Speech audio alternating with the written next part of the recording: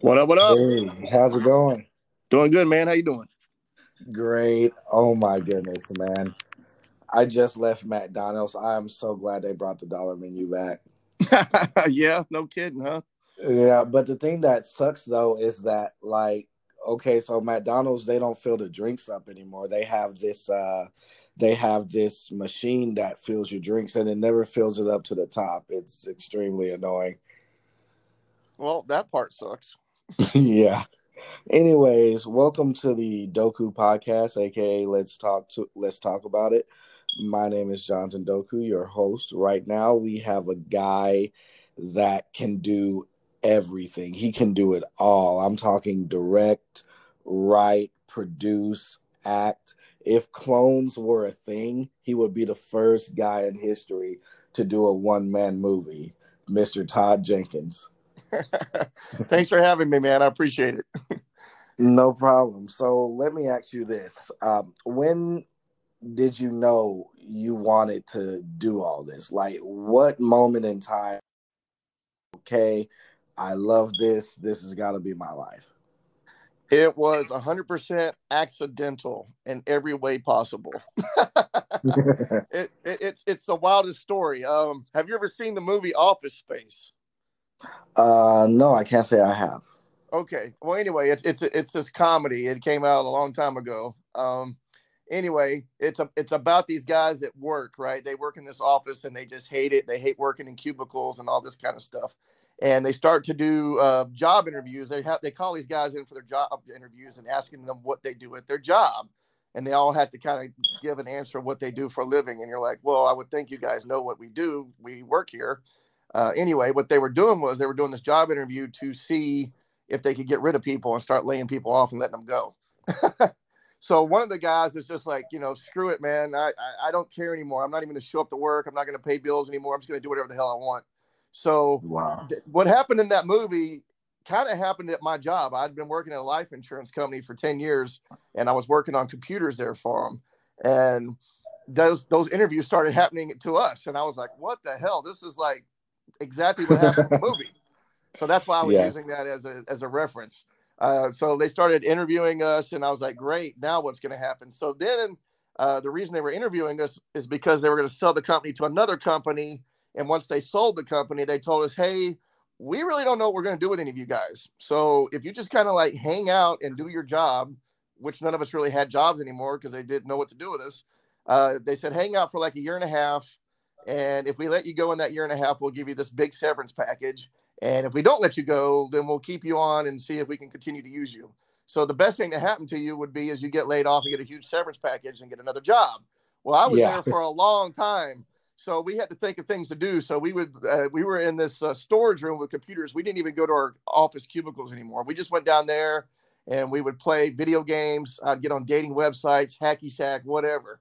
And I was on this one dating website trying to meet girls, and I was having a good time doing it. I was meeting lots of girls, having fun. And out of the blue, some casting director is like, hey, you should come be in a Chuck Norris movie. We're filming here in Dallas off of Harry Hines. And I was like, okay, this Yeah. is the biggest crock of, crap ever. This isn't really real. And I went down there just for the hell of it to see if it was real. And it was. And that's kind of where the whole thing started. I was an extra in this Chuck Norris movie. I got the bug the very first day when I was on set. And I quickly realized that my career in the life insurance business and working on computers was about to go bye-bye. So I started looking. I kept doing extra work on that movie as much as I could. And then they started looking for stunt people. And I lied and told them I was a stunt guy. So I Oh, did yeah. stunts on the movie, which wasn't the smartest thing in the world because I kind of got hurt doing it. Yeah. So that wasn't the best idea, but the stunt made it into the trailer in the movie. And it was so exciting to see myself in a movie. And I was like, oh my God, that's me in the trailer. That's me in the movie. And I just got the bug from there. And as I would continue to work on these low budget independent films, they never really had any money for all the different crew positions. So like sometimes they might like, hey, can you help us out with the lighting? Can you help us out with sound? Can you help with camera and stuff? And I'd always said yes. So I eventually started to learn how to do everything. And then I learned how to do the editing too. I would like shoot behind the scenes on these movies, and then I would edit the behind the scene featurettes. And I was like, wow, I kind of know how to do all this now. and I got the idea to direct my first short film that I would be a lead actor in, and it's called Why. And we didn't have a crew for it. I didn't have money for it. So I was like, I want to see if I could just do everything myself in this short film and not hire any crew at all. And we pulled it off. Yeah. It was amazing. And I was like, wow, I mean, I could literally just have any actors that are in the scene with me hold the camera or, make sure the audio is recording whenever I'm on camera. And that's what we did. So when it came time to do my first feature film, which was Cherokee Creek, and all the crew people were quitting left and right because they were like, dude, this movie's way too raunchy. We can't work on a movie that's got this much language, nudity, sex, drugs, and rock and roll. I was like, okay, well then I guess I'm gonna have to do it all myself. So Yeah. it wasn't because I wanted to do it myself. It ended up being I had to go buy, all the essential gear to do it, the cameras, the lights, and microphones, and all that. So there was no money for crew at all at that point. And then I just had to make sure I taught myself how to do everything really well. And before I did the feature, I was also doing music videos and commercials and stuff. So all that was really great practice leading up to that point. Yeah. Now, weren't you an extra on this one TV show on the CW? What was that one called? I can't remember, but I know you were a photographer or something. No, I wasn't an extra. The only time I would remember being a photographer was on the show Nashville. That's what it was. Yeah, I'll that never was an forget. actual major speaking role, and I almost didn't do it because the audition came in at the same time I was auditioning for a guest starring role on another show, and I really wanted the guest starring part. And my buddy had got a role on there, and then he called me and said, "Hey, they cut that role that you're trying to get on, so don't worry about that role anymore. You need to go to something else." And it was probably about 5:30 in the morning, and I just happened to still be awake. And my agent was asking, "Hey, did you ever do that Nashville audition?" And I was thinking, well, it's not that big of a role, but okay, whatever. So I literally put my hair in a ponytail, put a hat on backwards, and just improv the crap load of lines, like 60 seconds worth of improving lines. And I sent it off thinking, okay, they're not going to like it, so I don't have to worry about it. But I got it turned in. I did my thing, so no one's going to be mad at me, hopefully, at least not too mad. And then the next phone call that came in said, "Hey, they love what you did with the improv and everything, and they want you in Nashville. They want you to be, they want you to work for Vogue magazine in the scene, and you're going to be working with the lead of the show." And I was like, "Okay, I guess I'm getting on a plane right now." Yeah. Now, when I saw that, because I think I was watching it actually, and I saw that, and I was like, "Hold on, I think I know this person," because you know how everybody. Like, one thing about me, I suck at names. I never forget a face. So I was like, I've seen him somewhere. And then I go on my Facebook list and I'm like, wow, it's him. He's really doing it. He's really doing it. Now, a lot of young actors I know, like I know so many young actors that have said they wanted to move to Hollywood. I know actors that have moved to Hollywood. It didn't work out. They moved back. I know people that move there that's not doing so much. What would you say to a young actor that's straight out of school that wants to go to California? I would say hold off on California if you can for like a year or two and go to Atlanta and just see what you can do in Atlanta. Atlanta is where you're going to get a lot of the things that these, and I don't know for sure that this happens, but I think a lot of actors think they're going to get a major lead supporting role or, like a huge role in a movie, that they're going to hire them as a lead. And that just doesn't happen. But in Atlanta, you get an opportunity to read for, like a 1 or 2 page scene. And that's going to help get your feet wet. And that's going to help build your resume, your experience, and give you a demo reel. So that when you do go to LA, you can try to get an agent or a manager. I mean, just going to LA cold and hoping you're going to make it now is going to be really tough, because back in the day when people were doing that, everything was filmed in LA. But now, because of tax incentives and everything, and they can shoot stuff cheaper out of LA, they don't have those roles available as much, because now in Atlanta, they have to hire so many local hires for the smaller roles. You have to live there or say you live there to even have a shot at those roles. So going to LA, if you can get an audition, you're probably going to be auditioning for major lead roles, and getting those against A-list actors is going to be very, very tough. Yeah, and it's funny you mentioned that, because I had a theater teacher. Well, I had 2 theater teachers, and everybody hates my first theater teacher, but I feel like I kind of needed both of them. He kind of reminded me of Dan Snyder. He did have his favorites, and he did cater to them more, and everybody hated it. But I was looking at it as a plus, because I was like, in Hollywood, certain directors have favorites. Like if I go up for a role and then Will Smith goes up for that same role, odds are he's gonna get it. Like there's so many stories about how people went to audition and they're like, man, I know I'm gonna nail this. And Brad Pitt walks up and they're like, you know what, I'm just leaving. You know what I mean? Well, now the game changes. It's a game-changing business that changes every single day. And right now, I don't even know where we are in the business right now, because we haven't even started. As of just this week, we're starting to see auditions come in again and stuff like that. But I mean, it's pretty much been shut down for 4 months. So I don't know what the new game plan is or how it's going to be going forward. But I think it's a little crazy and a little egotistical to think that you're going to go out there and they're just going to hand you a movie or a major TV spot on a silver platter. I think you got to kind of earn it. But with all of it, I mean, what you learn, it's all network. It's 100% networking and building your fan base and having social media. It's a totally different game now. And people don't understand that. Like when I did Cherokee Creek, I was able to do so well with it because I was working, on social media and talking to the fans, doing podcasts, marketing. I was doing that like 8-12 hours a day. I mean, that's all I do. And a lot of guys think once you've done a movie that you can just walk away from it and it's just going to magically, get all these followers and all the support and everyone's going to buy it. And it just doesn't happen like that anymore, especially with an independent film. An independent film without any A-list actors, you're going to have to bust your ass to get it out there every single day. I'm still busting my ass. Cherokee Creek's probably been out well over a year and a half, and I'm still meeting people. It's shopping it around. Yeah. I'm still having to market it 24/7, and people they're still going, man, I never even heard of this movie. When did this come out? I'm like, well, it's been out a year and a half, man. They're like, wow, I never heard of it. Because unfortunately, a lot of these digital platforms, they kind of hide independent films. So you unless you know the name of it or you've heard of it, it's not going to pop up in any new release menu. It's not going to pop up under like a horror search or a comedy search. You got to know exactly what you're looking. Type it in because they may have that movie hidden like they do mine. Exactly. Now, how did you go about getting Cherokee Creek on all those platforms? At the time, there was a company called Distributor, and they were a smaller. They were part of a bigger company called Go Digital. And what these companies do, they're called aggregators.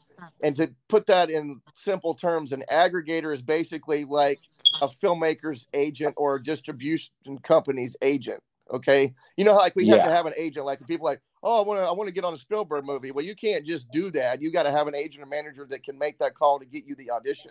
It's the same thing with trying to get on these platforms. All these platforms are like, listen, if you want to work with us, you got to go through our business partners that are called aggregators. And what they're going to do is they're going to check your movie for quality control to make sure it's not a piece of crap, that the audio sounds good, the film looks good, it's been color corrected. They're going to make sure that it looks the best and sounds the best that it could sound.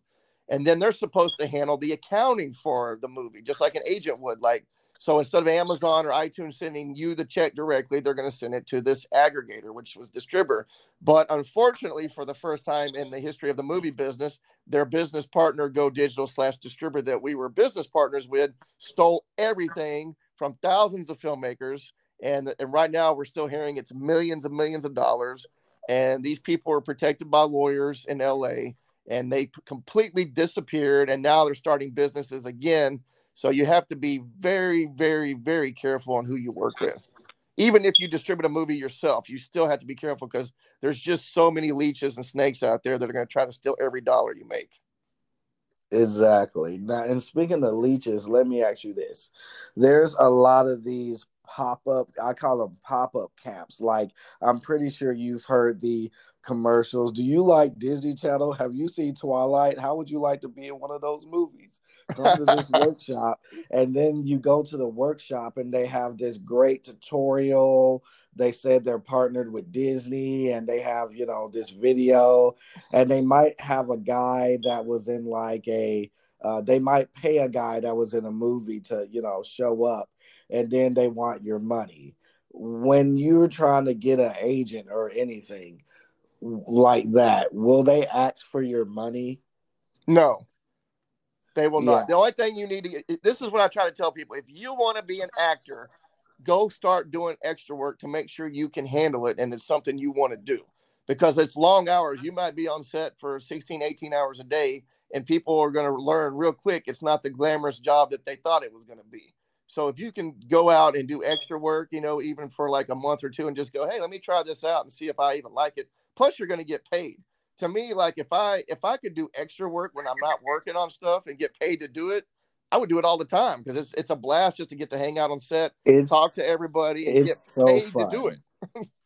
fun. It. Yeah, it's so fun. And my favorite extra work is the period pieces, because then you get to dress up and they do your hair. Oh yeah, man, I've always had fun. I always had fun doing it. Especially, this is what you really want to do if you can get on extra work for commercials. Because I mean, there was times I was making $300 or $400 a day to be an extra in a commercial, and then they would bump me up. Like I went out to be on an extra on a SAG commercial for Bank of America, and they said I looked like this kid's dad. They stuck me in like a 2-second shot, featured as this kid's dad. I mean, I'm only on camera for 2 seconds. Don't say anything. I think by the time they paid me all my royalties on how long that thing aired, I must have grossed like $10,000+ on that thing. Yeah, people sleep on commercials a lot. Extra work in commercials. People sleep on them. I know people that's all they do. Oh yeah, man. There's a Literally. lot of people who won't do it though, but I'm like, I'll do it. I mean, I would do it right now, because there's not going to be a job you're going to make that kind of money. Even acting doesn't pay that kind of money sometimes. And you don't have to travel nowhere. If you live in a city that's doing a lot of commercials or industrials, and you can go be an extra on it, just go do it to get on set and meet people. It's all about networking too. You always got to Yeah, network and meet more people. It doesn't hurt to do it. I just look like a exactly. scumbag now because that's kind of what I play. So I don't know a whole lot of commercials are going to be like, yeah, we need that scumbag dude. But believe it or not, the last few commercials I did do as the scumbag, and I got paid well for it. So if I knew of any going on right now, I would still go do them. Yeah, and it's funny you mentioned networking, because I was talking to a dancer that moved to LA, and she's very good at what she does. And one thing she said, networking is important, but is there a wrong way to network and a right way to network? Could like somebody be too eager, or what's your opinion on that? Yeah, I mean, I get that a lot. I get a lot of people. I think the whole thing is they think they come on too pushy too fast. Like I constantly get emails, when I'm directing something. Hey man, you need to cast me in your next movie, and that's all they really say. They don't know anything about me. They don't know anything about any of the movies I've done. They've never watched any of my movies. They're not presenting a demo reel to go, hey, I've worked on these projects, so if you'd like to have me audition sometime, check out my demo reel. Like that, I would be more interested in versus saying, "Hey, cast me in this," because I'm like, Yeah, and that's what I always get. Everybody's like, "Hey, I'm friends with you on Facebook. You need to cast me," and I'm like, that don't mean nothing. I mean, like what? yeah, And I tell actors the whole thing. I was like, listen, you gotta bring something to the table. You can't just go up to people and hand them your headshot or whatever on the street and your business card and say, cast me in your next project. You get, what are you bringing to the table? Like, why should I cast you? exactly. Because you could be the most horriblest actor in the world for all they know. Well, yeah, or you could be the best actor, but you're a diva on set and you're going to be a pain in the ass to work with. So, I mean, there's a lot of things I don't know about you that I'm just going to cast you off the bat. Even a badass demo reel doesn't mean, oh, I'm going to cast you. I mean, I'm going to have to try to get to know you. We're going to have a couple meetings and get to know you as a person first, because I've made the mistake of casting people from auditions and just demo reels before, and then they show up and they're just a pain in the ass to work with, and you're like, oh god. I mean, I guess there's no Yeah, way to ever really avoid it, but you can at least try to do some groundwork, because we have had a lot of people in our interviews and meetings that would show their true colors then, and then you can avoid that panic that you're going to have once you get on set and go, holy crap, we cast the wrong person. Yeah, and I think that's a great idea. Like, and that's something that you said, the meetings that I feel like a lot of people don't do enough is basically the audition review and then cast. I think you should have like a one-on-one or like a group one-on-one with the directors and the producers with Right, in said a public person that, place, of course. Though, like back in the yeah. day, they were having people come to their hotel room. Yeah, yeah, no, not That's the not a good hotel idea. room. Don't go to people's hotel rooms. I mean, that's probably not a good thing. But if they're like, "Hey, let's go meet at Starbucks and have a meeting," that that's probably going to be okay. But definitely Yeah. don't be going to people's freaking hotel Oh rooms yeah, or and and homes. and and yeah, and it's so common. Like, because I was looking at a interview that Denzel did, and he said I've been, invited to people's hotel rooms. Like nothing happened, of course, but it was just such a common thing that people didn't realize was wrong. Right. Well, I mean, you have to be cautious, obviously, and know what you might be getting yourself into. You don't know if you're going to a hotel room, you're like, what are these guys doing? Like, what's their intentions? Is there going to be drugs and Yeah, alcohol? Like, why am I going to this? Like, why do I have to go here? And then you can elaborate yourself, but especially for women, I would be even more cautious. oh yeah, I would be paranoid as hell. So let me ask you this: what inspires you the most? Oh man, I like the acting and directing the most. I really enjoyed that the most out of everything. I absolutely, if you can get on a good project, I guess people who are motivated and have a lot of drive. One of the mistakes I've made is like everybody thinks they're a filmmaker. Everybody's like, I'm a filmmaker, and a lot of these guys may have money because they're just rich or whatever, but they have no idea what they're doing. So I'm really into someone who's very, very passionate about what they do, and they make it a team effort and it's a collaboration. To make a great movie. That's really hard to find because I've been doing this probably going on 20 years. And I would say out of 200 plus projects, and that includes music videos, industrials, commercials, feature films, short films, I'd probably say less than 10 of those people had a damn clue what they were doing. Yeah. So whenever Who's I'm very motivated to work with people who are passionate because, like I said, a lot of people don't understand what they're getting into. You got to want to make a movie so bad that you rather be dead if you couldn't do it. You know what I mean? And you got to make it. And you got to want to make a movie and make it the best you can and sacrifice everything to do it. Because a lot of guys, man, they think they're going to make this movie, and then like 5, 10 years down the road, the movie never gets finished, and you're like, well, what's going Thank on? you. I was just about to say that, and that's a recurring theme. Matter of fact, I'm gonna go as far as to say I've never seen, and I'm sure it's happened, but me personally, I've never seen a student film actually be completed. You know, in Dallas, whenever somebody wants to do a film, either somebody is not getting along, or the classic thing, the work schedules don't add up. And see, that's what I was saying. I was like, Hollywood is shut down right now. Everybody's bored at home. This is like the perfect time. You literally have everybody hostage. This is literally the perfect time to create. And that's why I give props to people like, Lady Gaga and, people that were courageous enough to push their content at this time Right. because, we have no choice but to listen. And I have a friend who's a filmmaker. And I was like, literally, nobody's working, so they can't use that as an excuse. You got a camera, you should get out there and, create something, and because at least we. You still there? Yeah, you know what I mean? Okay, it broke up for a second. Yeah. Uh, yeah, I'm with you, man. Another thing I would like to tell actors and even directors, if you want to act and you want to direct, work on writing scenes and directing them and being in them. A lot of people constantly come up to me and they say, no one will hire me as an actor. I can't get an audition. No one will hire me as a director. All this stuff. I'm like, well, what do you have to show for it? And they're like, well, I need a script. I need this. I'm like, well, then write it. I mean, like, what are you waiting for? Yeah.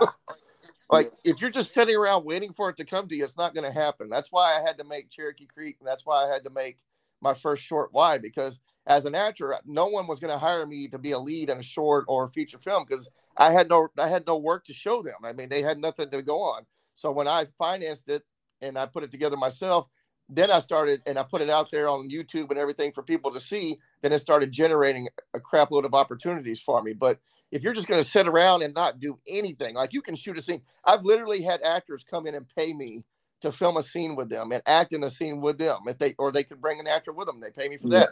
And we could literally improv like a 3 to 5 minute scene, put that together, and they go and get an agent from that. And then that leads to them getting on big studio movies and big television shows. It's that simple, but people just are scared to death to write a scene or to write a short film or do anything themselves. And you have really got to go after it all yourself. You cannot wait for it to come to you. You got to chase it with everything you got. Exactly. Now, Cherokee Creek, I did see it, and it was completely hilarious. And I think it was good because it does something that not a lot of people do. Not a lot of people mix horror with comedy anymore, and that's like my favorite version of comedy. It was awesome. But tell us a little bit about Cherokee Creek. Well, Cherokee Creek is basically a mixture of all the movies I grew up on and fell in love with, combined with my true life stories and people that I grew up with. So I basically took all that and combined it. The reason Cherokee Creek happened was as years ago, me and Billy Blair, I was trying to meet Billy Blair because I was a fan of his when he did the Machete movies. And I heard he was going to be doing another movie locally here. And I was trying to get him to look at my work and maybe give me a chance to audition for one of his projects he was producing.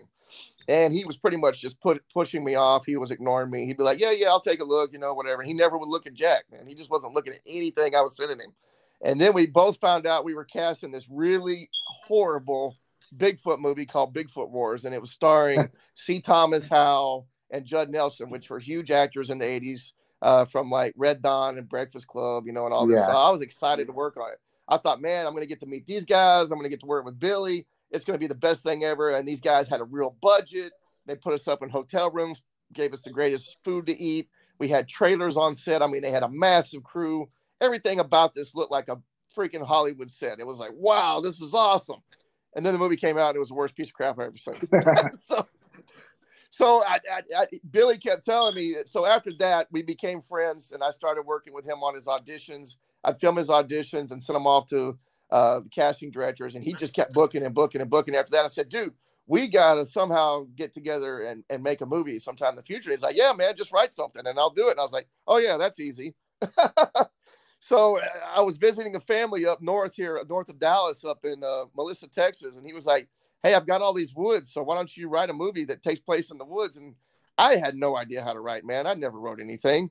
So I started thinking about it and brainstorming with different people that I knew. I think my nephew was around me that night. I was like, man, I really hate that Bigfoot movie I did. I wish I could come up with an idea to do a Bigfoot movie. And then I started thinking, well, maybe if I did something that was raunchy like American Pie, but kind of Friday the 13th, and then mixed it with The Hangover, and then I could build it around some of my real life experiences. Cause I did have friends that were dating some pretty crazy girls at the time. Yeah. And, and I was like, we could literally have a bachelor party in the woods, because that would be the only place that his fiance would let him go, because she was so controlling. She wasn't going to let him have a bachelor party or go anywhere cool. But because he was an outdoorsman and liked camping, and he really believes in Bigfoot and UFOs, this is what we'll do.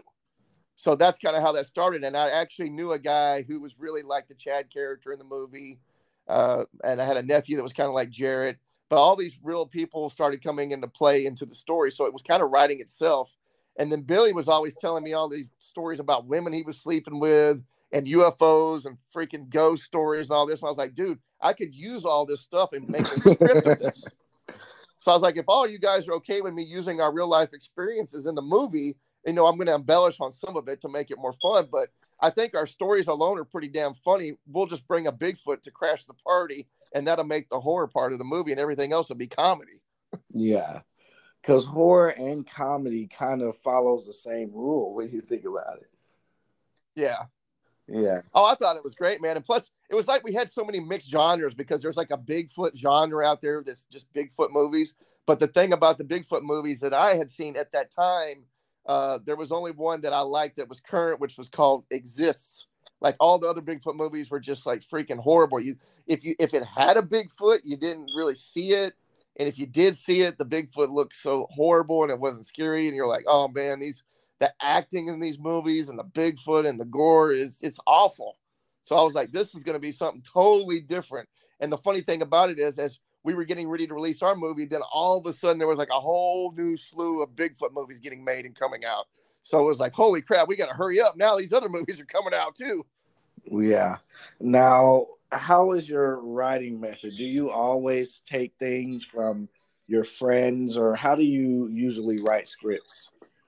Well, I never wrote one before. Like I said, this is my first one, and I was forced to write it because we kept trying to find writers that would do it and try to use my ideas. But a lot of people just didn't get what I was going for. They didn't get the story that I was trying to make, and they didn't get the humor. They were like, this isn't funny, or like, this is, it's too, you got too many sex scenes in it. There's too much nudity. There's too much cussing. Like, I don't really want to be part of a movie like this. Like, everyone was scared to death to do a raunchy horror comedy, especially in the Texas area. Nobody wanted to do it. And I didn't know that. I didn't know it would be hard. And I'd seen a lot of these actresses do nude scenes and like horror films I'd seen and short films. So I thought, wow, I'm going to write this really cool role for these girls and approach them and see if they'd like to be in our movie. And when we did approach them, they were like, I don't know what you're talking about. I didn't do those movies. I was like, what? I saw you naked in that movie. So, it was a weird thing, man. So we ended up having to actually use real strippers in the movie, which that was not easy or cheap to find those people. Oh no, unfortunately. Yeah. See, my writing teacher, because I took writing in college also, and the way I write, I'm big on character development, and I get to know my characters to the point where I can just stick them in situations, and because I know them so well, like say for instance, if you have a son, you know your son, so you know what your son is gonna do or capable of doing in this situation, and that's what I do. I write around my characters, and my teacher was like, I wish I could do that. I have to like nag and like get writer's block all the time when you just sit back and let your characters be them. Right. Well, Cherokee Creek pretty much wrote itself. And another reason it was great that I got held to the fire to do it, because the opening hunter at the very beginning of the movie, the guy who's sitting in the front of the canoe, the more serious hunter guy, he was going to retire from acting. And he basically just called me out of the blue one day and goes, hey, man, I know you want to really do this Bigfoot movie and you want me in it, but I'm going to finish up working on 24. He was like he was on the show 24, and he was doing these other big movies and TV shows. He's like, I made a deal with my wife. I'm going to retire from acting, and we're going to have a couple kids, and that's going to be my focus. So if you want to do it, this is the absolute cutoff date. Me and my wife discussed it, and I'm never going to act. I'm not acting anymore after that. So I don't care if you ask me one day after this, I'm not going to do your movie. So if you want to do it, get it written and let's do it. So I had to write that whole hunter scene first. Like all the hunter stuff was written first. Yeah. And then I had to film all that right away. So once I got that filmed, I felt very confident in the direction the movie was going. I was like, wow, I can't actually do this without a crew, and if I could just have a couple of the actors come out, maybe if they're available that day, and help me out. So that whole first day of shooting with the hunters, that was Billy doing sound, me trying to learn how to use a Steadicam camera, set up and everything. And then a couple of the other actors came out and joined us that day, but we just didn't have any help, man. It was a very scary thing. It was raining all day, off and on, overcast. We were way behind on schedule. The FX team almost had to leave, and we almost didn't get any of the special effects shots done, like the death scenes. So if you notice in the movie, it's getting darker and darker. It really is getting darker. And the very last shot of one of them dying is like the last shot I got before it became pitch black outside. Yeah, well, it's an excellent movie. I enjoyed it. I needed that laugh. Where can we find it? What platforms is it available on? It was available on everything except for Fandango, I think, back in the day. And then, of course, we had all these issues with Amazon. Right now, it's only available on Amazon because right now I have not found an aggregator that I trust to go with. And because of the pandemic and all these companies going out of business and going bankrupt, I'm holding off to see what happens with the future of the movie business. Yeah. And then, depending on what happens, we're going to try to get it back out on iTunes and all the other platforms again. iTunes was great to us. A lot of people don't like iTunes and they don't think they support indie, but the thing was, we were advertising our movie and they allowed our movie to climb the charts on Amazon. They kept it up there forever. I mean, I think we were number 3 under horror comedy. We were really making a lot of money. So we have no idea how much was stolen from us. But to have 100% independent movie, self-distributed, to show up on the iTunes top 10 charts, something to be proud number of. 3 as a horror comedy going against all of the studio movies, to me, that was unheard of. So I was like, wow, we have really reached a goal here. And we could have even went to number 1. We don't know what was going to happen with the movie, but I think it was in the top 10 for at least a month before all this stuff happened. And then we had to spend the next few months. We had to get it taken down a bit right away. And of course, the money stops in, and we still don't know how much money it made. We know it made a lot if it was in the top 3, but we don't know how many. My best estimate is the movie grossed well over $100,000 on digital. Wow! But I can't prove that. There's no way to afford an attorney that's going to go, audit all the digital platforms and then audit the company that stole from us. I mean, nobody can even find those people. So it's horrific. That's the whole thing about the movie business. You got to be very, very careful.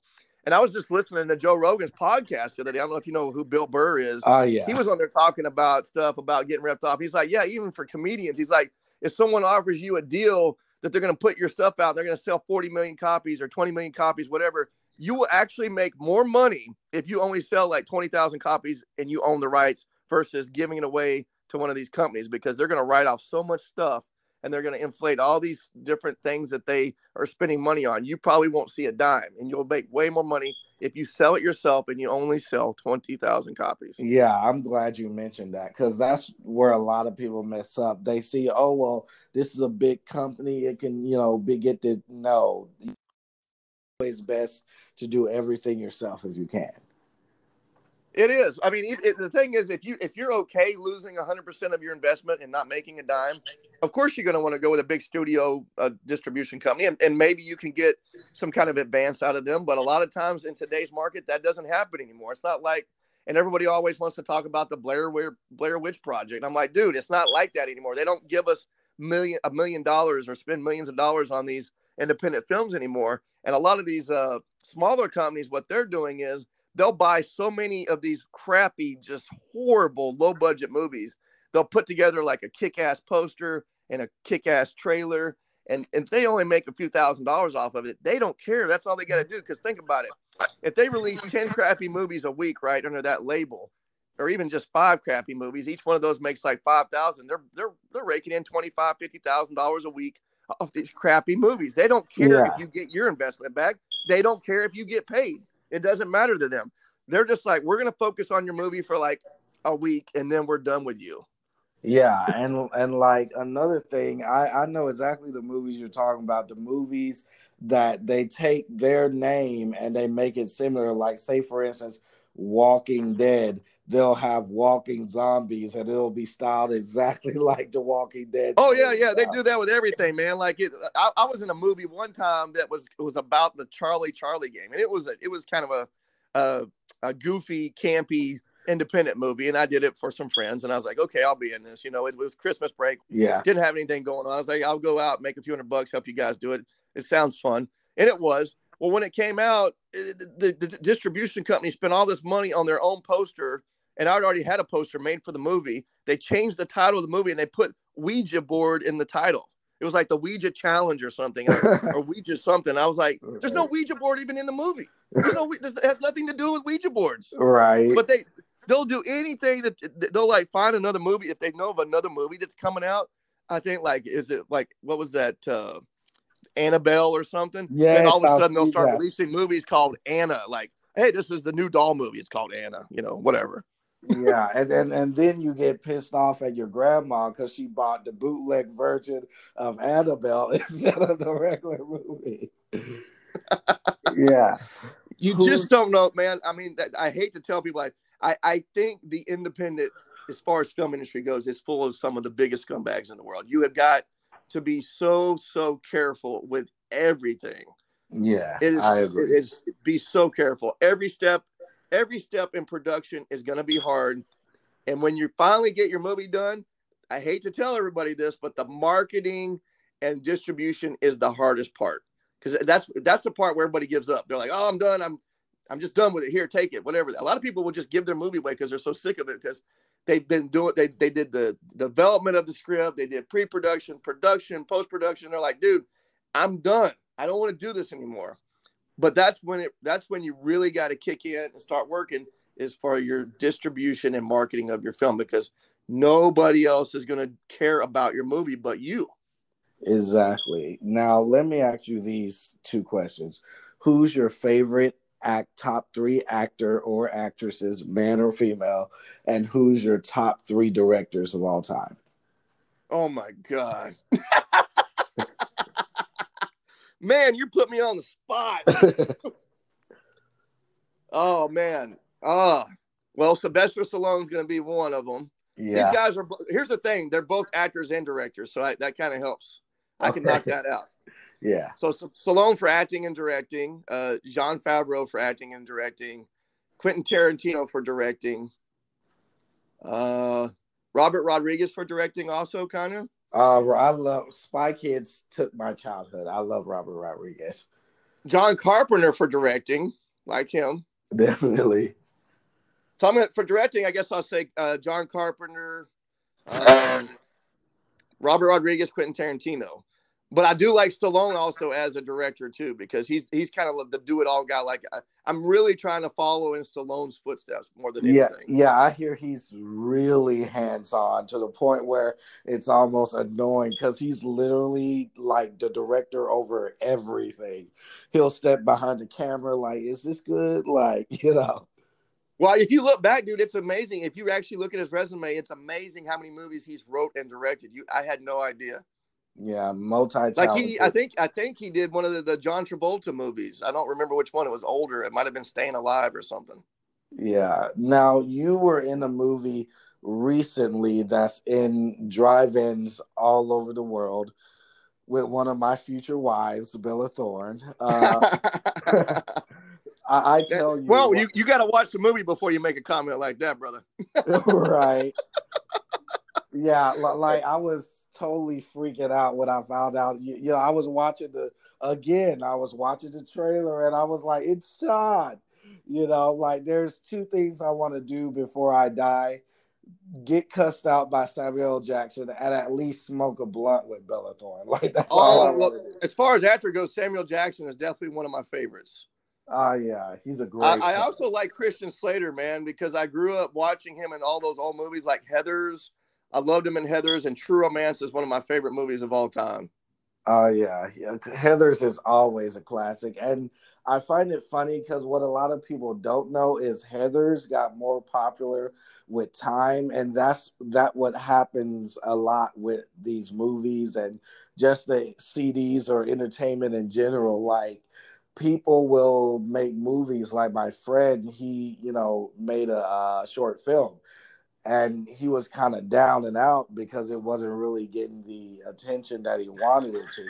And I told him, just hold on, like things come around. Like it took The Wiz until I want to say the late to early 2000s before it gained a fan base. You know what I mean? Right. Well, another thing you bring up another important part. Like I tell people, you're the spokesperson, the director, and whatever lead you end up casting in the movie. They need to be the spokespeople for your movie. Okay. They got to help sell the movie. They got to love the movie. So make sure you don't put out a piece of shit. Yeah. That's what I tell directors. I'm like, listen, dude, if you're going to do this movie, you got to love it. You got to love it more than anything. You got to tell people how much you love it. Like I love Cherokee Creek.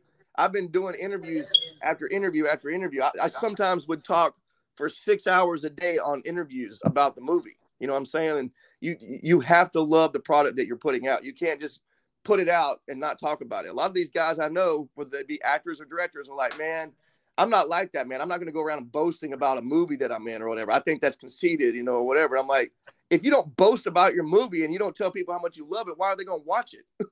Exactly. Like that was one of the things that Monique, when she did Precious, that was one of the things that she wouldn't do. That's where the conflict came in. She didn't want to promote the movie. And, that's when Lionsgate was like, well, you were in the movie. Why don't you, we're flying you out and paying for your hotel. Why won't you, promote it? So you definitely have to be somewhat Jehovah's Witness in like every movie you do. And that is actually a good point, because I think that's why The Rock is so prevalent in Hollywood, because they don't just look at your skills, but they look at your followers too.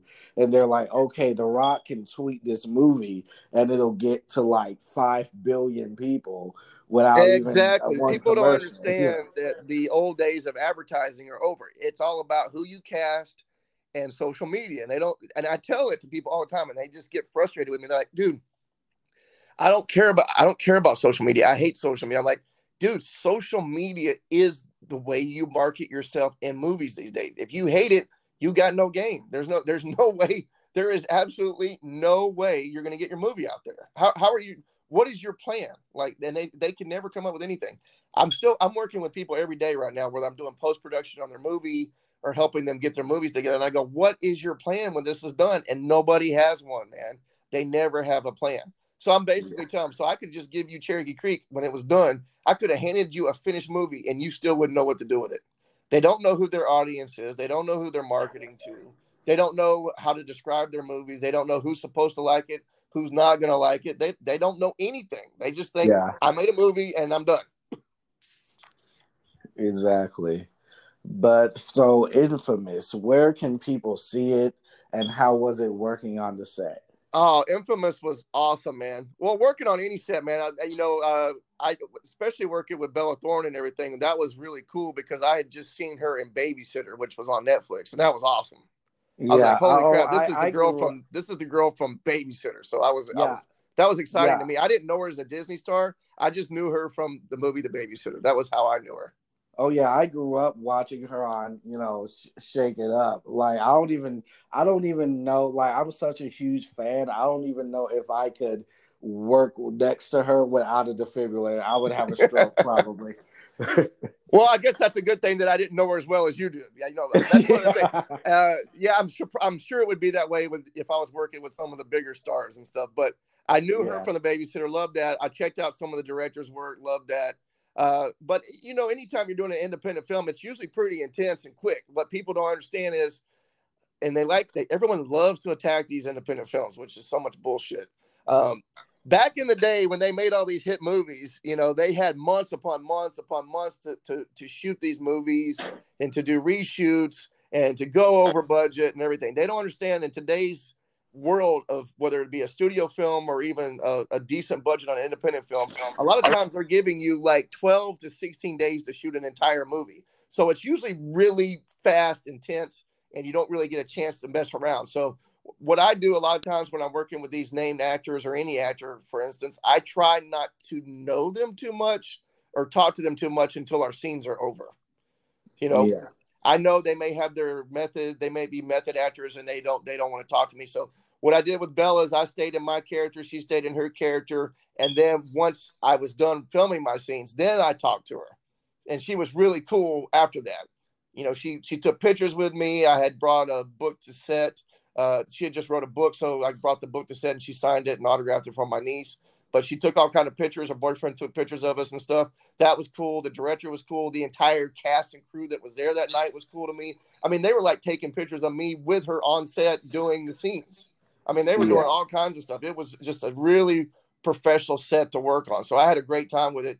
And you always get depressed when you leave something like that because you're like, man, I feel good about this. I feel like everybody's got the passion and the energy felt well. So I'm real excited to see what happens with this. So when it came out, I made sure I had a watching party over at my place the other night. And I think it went live on iTunes like at 11:15. And I had a house full of like 8 to 10 people. And once it went live, we started it. And just everybody was cheering and having a good time, man. It was incredible. And then last night, I traveled about an hour north of me. Or actually, I'm sorry, it was an hour south of me to a drive-in theater. And I got to see it my first drive-in movie that I happened to be in, which was really cool. yeah. It's going to be mine. I can't wait. I like I haven't even asked questions. I want to be surprised through the whole thing, because I'm like thinking in the back of my head, how will I get popcorn? How does it work? So I'm very excited to see it. It was cool, man. And I tell everybody, they're like, well, how does it rank on all the movies you worked on? I'm like, dude, I'm not going to piss off any of the people I work with, but I would tell you it's definitely in my top five. It's definitely in my Yeah. top five movies I've worked on in the last 20 years. as far as I thought everybody did an amazing job. I'm very, very happy with the film. I couldn't believe how fun my scenes turned out in the movie. I'm like, I absolutely love my scenes in the movie. I could just watch them over and over. I know a lot of actors are like, man, I don't watch myself. You know, they try to be cool. Like, I don't like to watch myself. You know, I'm like, dude, why would you make movies and kill yourself and bet your whole life on doing this career and then get weirded out and not want to watch it? That's weird. Yeah, I've never understood. When I was in musical theater, I had a friend like that. I was like, "Why don't you want to hear or watch yourself?" And he was like, "I don't know. I just get all nervous. I start critiquing myself." Oh, sorry, I stole my wife's keys. I gotta give my wife her keys real quick. Sorry about that. She's not going anywhere. Now she is. I was like, what's going on? What am I doing? I have a bad habit of doing that. Yeah. Well, it was great talking to you. I can't wait to have you on the show again. And yeah, man. Anytime, man. I'm all about helping people who are up and coming and doing podcasts. And I appreciate all you guys for having me on. I try to do as many podcasts as I can. You did a great job. Thanks for being prepared and having some great questions for me, because sometimes you show up and it's just crickets and you're like, uh-oh, now what?